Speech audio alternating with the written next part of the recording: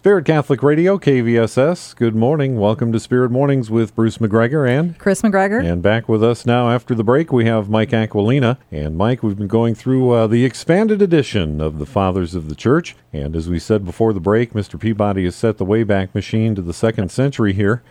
And we're going to focus on St. Clement of Alexandria. Yes, we will, and he's an important figure, so it's good to get to him, and a very winsome figure too. Well, I just have to mention once again why I think it's important that people get the expanded edition of the Fathers of the Church, because not only all the footnotes and all the reference material that you can use, but I really appreciate that you have all the isms defined for us, because isms, schisms. Yeah, because for St. Clement of Alexandria, I mean, he had to battle one of the bigger isms of all time. That's Gnosticism. Yes, he did. He lived in one of the hotbeds of Gnosticism, which was Alexandria. You know, it's important for us to imagine where he was. He was living in the intellectual capital of the empire, Alexandria in Egypt.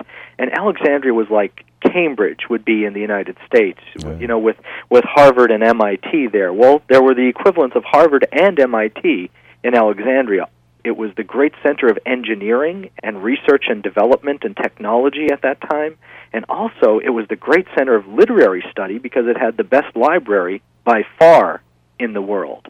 So this was an amazing place to live. It was a place of a lot of discussion. There were always debates going on, very high level of commerce too. So it was a very, very prosperous city.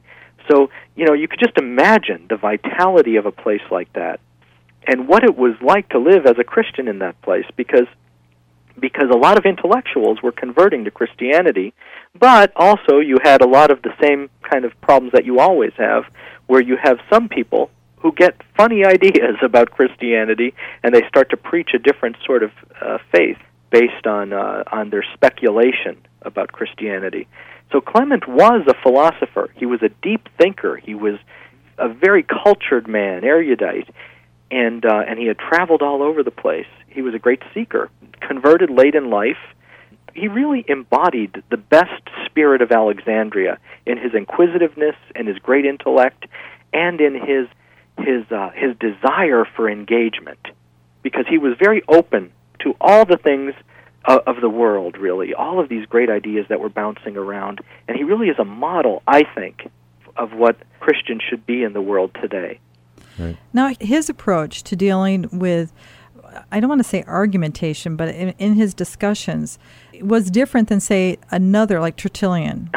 Absolutely. You can place them at opposite ends of the spectrum because Tertullian had a kind of, Tertullian himself was a great intellectual, mm-hmm. but he had an anti-intellectual attitude and very much wanted to just wipe away everything that had to do with paganism and start over. You know, his famous statement is, "What has Athens to do with Jerusalem?" Mm. In other words, what do Plato and Aristotle and all those guys have to do with the scriptures? Well, you know, he'd say nothing. Do away with them. Start over. And Tertullian, again, was a convert to the Christian faith and a great intellectual and a great lawyer, a great legal thinker. But he just saw no use for all that. He wanted to put it behind him. Clement, on the other hand, you know, has this, we can project onto Clement the statement of later theology. His approach was that grace builds on nature. Take one of his predecessors, Justin. Justin had said, everything good is ours. So Justin tried to argue that Plato was really a kind of pre-Christian Christian, because all of his good ideas really belong to us. Mm-hmm. Everything good is ours. And so Clement felt free to range in the great poets, and he knew Homer very well. He knew a lot of the ancient dramatists. As a matter of fact, some of the great works of literature didn't survive the ages, have only survived in the works of Clement. Wow. Because he quoted them. And these are the works of pagan literature. Right. He felt free to range in those pastures, and he would bring up all of the philosophers and the dramatists of ancient Greece, and he would build his arguments, and they were very winsome arguments for Christianity, based, you know, on the fact that Christianity fulfills all these desires and all of the reason that we see inchoate in the poets and the dramatists and the philosophers of ancient Greece. Right. As you point out, too, Mike, in terms of being on the opposite end of the spectrum with Tertullian, Clement wrote, Greek philosophy purifies the soul. Yes, and he saw that as it could be an important part of the process of becoming a Christian. Clement was a teacher. We think he was probably kind of on the payroll of the Alexandrian Church. That's a crass way of putting it. Mm-hmm. But he was probably deputized by the Bishop of Alexandria to teach people about Christianity and then to teach Christians in their ongoing education. What's beautiful about what we see in Clement is that it was obviously addressed to adult Christians, and it was part of their ongoing faith formation. So we could see that there was a population living in Alexandria at that time, a time of on and off persecution, who were willing to engage their faith at a deep level, a theological level, and yet these weren't theologians. He was addressing just ordinary married couples. He was addressing both men and women, and he was addressing very ordinary merchants and thinkers and teachers and all kinds of people. And this really should be a model for us of what life should be today. You know, our mystagogy, our training in the faith doesn't end when we get confirmed or when we do marriage prep. It should be ongoing all our lives, and we should have that hunger that they must have felt, all those people sitting in those classes of Clement of Alexandria, sitting before a master teacher, because he was taking them pretty deep into the mysteries of the faith. Right. What I love about him and how you describe him, Mike, is that he's the kind of person that takes what you have already through your life experience have come to understand, and he points you towards how that's broken open and taken further in the light of Christ. Yes, yeah, and none of that experience was off limits to him. As a matter of fact, he dealt so frankly with the bodily love between men and women in marriage that in the 19th century, the Victorian translators chose not to translate him into English, but into Latin. So they were assured that only people who were reading Latin were reading Clement's sections that dealt with sexual morality. Those Victorians. But, you know, he really was anticipating the theology of the body by 18 centuries. He was working this out at the time, and it really is Catholic teaching on sexual morality beautifully set out 18 centuries ago, and it speaks just as eloquently to audiences today if they take it up and read it. Which, once again, demonstrates the power of the teaching magisterium of the Church, that consistency. That's right. Not only the power, but the protection of the Holy Spirit, because there were plenty of opportunities over 18 centuries for them to choose to mutate doctrine if they wanted to just go on their human resources. But really, we have been protected and preserved by the Holy Spirit through all that time. And Clement is a great witness to that for us. Do we know whatever happened to him? Well, you know, it's kind of shadowy. There arose a great persecution in the course of his lifetime in Egypt, and he had to flee. And we know that he fled Alexandria, but we're not quite sure where he went from there. There are a couple of different theories, and he seems to have died shortly after that. And the tradition is that he died a martyr.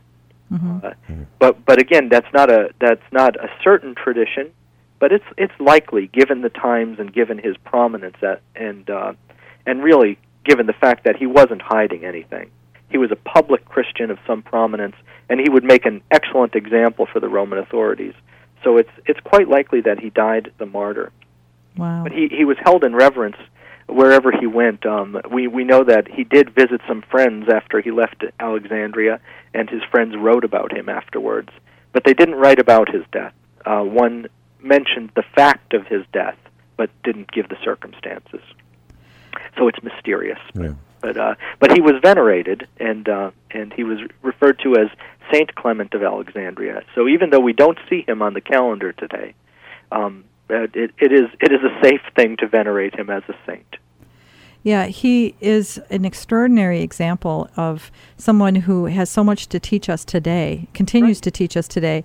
And, you know, I have to say, for anybody who could visit fathersofthechurch.com, I think that blog and the links that you provide is such a valuable resource, because not only in the book, The Fathers of the Church, do you give us just a taste. I mean, you make us want to go and explore more and to learn more. And then you provide us links to be able to do that. I mean, it's such a gift that you give us, Mike. Well, thank you. And there are a lot of other people who I'm happy are not always blogging on the Fathers, but producing new translations of the Fathers and putting them up on the web. So you can really kind of surf around and find all of these beautiful works by Clement of Alexandria, among others, and really go deeper. You know, Clement has so much to teach us because of the way he approached these things. You know, sometimes we do have to be like Tertullian and scream and shout against the injustices we see going on and call a horror a horror. Mm-hmm. But, you know, many other times we have to look at our neighbors around us and find out what are their longings, what are their deepest longings, and really try to you know, latch onto those and take them from there to where they need to be.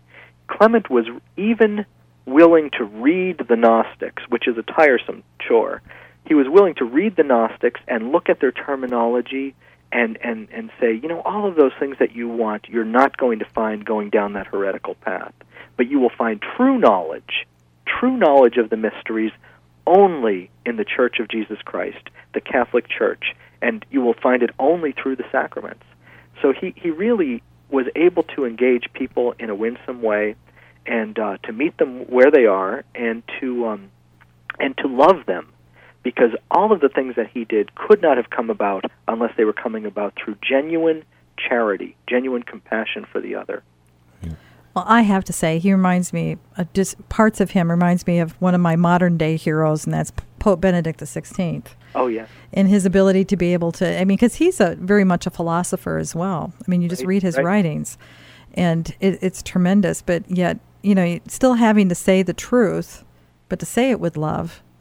Right. To find a way to say it so that people will hear it. And some people just won't listen to you no matter what. Yeah. But other people will take up what you say and look at it, and they'll respond, and then you have a conversation going. And we've seen this with Pope Benedict in his dialogue with Islam. There was a violent reaction at first. Mm-hmm. But after that, there was a considered reaction of a number of scholars, a considered response, I should say, of a number of scholars from around the world who took what he said and then gave it a response. And they're seriously considering the things that he said. It's an interesting time in the life of the Church, but I think learning through the lives of the Fathers, it gives us a new lens to look through what's happening today. Absolutely. And so many of the Fathers are watching over it, because so many of them, like Clement of Alexandria, you know, we're talking about today, Clement lived in a place that is today dominated by Islam. So I believe that these men are interceding for the Holy Father as he goes about this. This is a special concern of theirs as they intercede before the throne in heaven. Wonderfully said. Well, Mike, thanks so much for that. We're going to shift a gear here real quick. And you shocked me with the music, Bruce. Yes, we need to talk Roma. That just blasted in my headphones, Bruce McGregor. She has the greatest moral reflexes, Mike. That's because you just totally shocked me again. I love to ambush her. She's fun. Well, I'm always willing to talk about Rome because I cannot wait to go. Oh, we've had so many listeners call and find out information, and they're all, you know, they're counting their pennies, they're working it all out, and I know people have stepped up and they've placed their deposits, and they are so excited, but not as excited as me. A lot of them are searching the web because I'm getting all these hits on my website of people searching KVSS Rome. And unless there's a radio station called KVSS in Rome, I think they're looking for our trip, and they're looking to join us. So I'm looking forward to meeting all these web crawlers out there. Yeah. Oh, I just think it's going to be such a wonderful opportunity. And again, I can't say it, the weather's going to be absolutely fantastic. The weather and the food. I've said it before, I've never had a bad meal in Rome. And of course, we'll be walking in the footsteps of all the fathers of the, not all the fathers of the church, but many of the fathers of the church, the martyrs, and the popes, and so many of the people we've been talking about on these radio shows.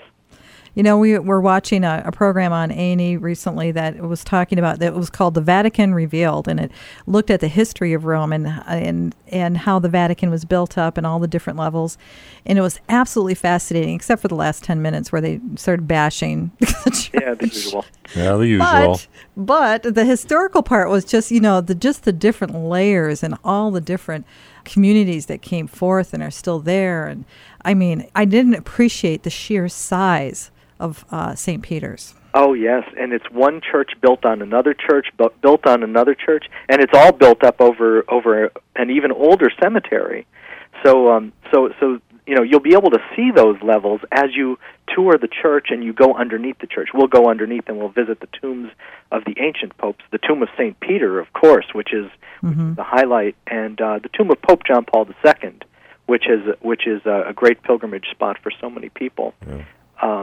So all of these things, and of course the tomb of St. Paul. We'll visit where St. Ignatius of Antioch was martyred, and so many of these great saints from the very first generation of the church. Yeah, I found it fascinating, and just real quick on that program on A&E that Chris was referencing, that they said that through all the building and destruction and everything else, ultimately the discovery of Peter's bones and everything, they said if you put a plumb line from the top part of the dome in the cathedral and ran it all the way down to the bottom, it would be right dead center over the bones of St. Peter. You know, it really is a testimony to oral tradition and the importance of tradition in the Catholic faith and what's passed on, because nobody left any architectural plans around, right. Or there were no surveying crews that said, Peter's bones are right here, but they were. They were plumb line down, as you say. If you go from the dome right through the altar, straight down, and that really was what drove their instinct to dig there.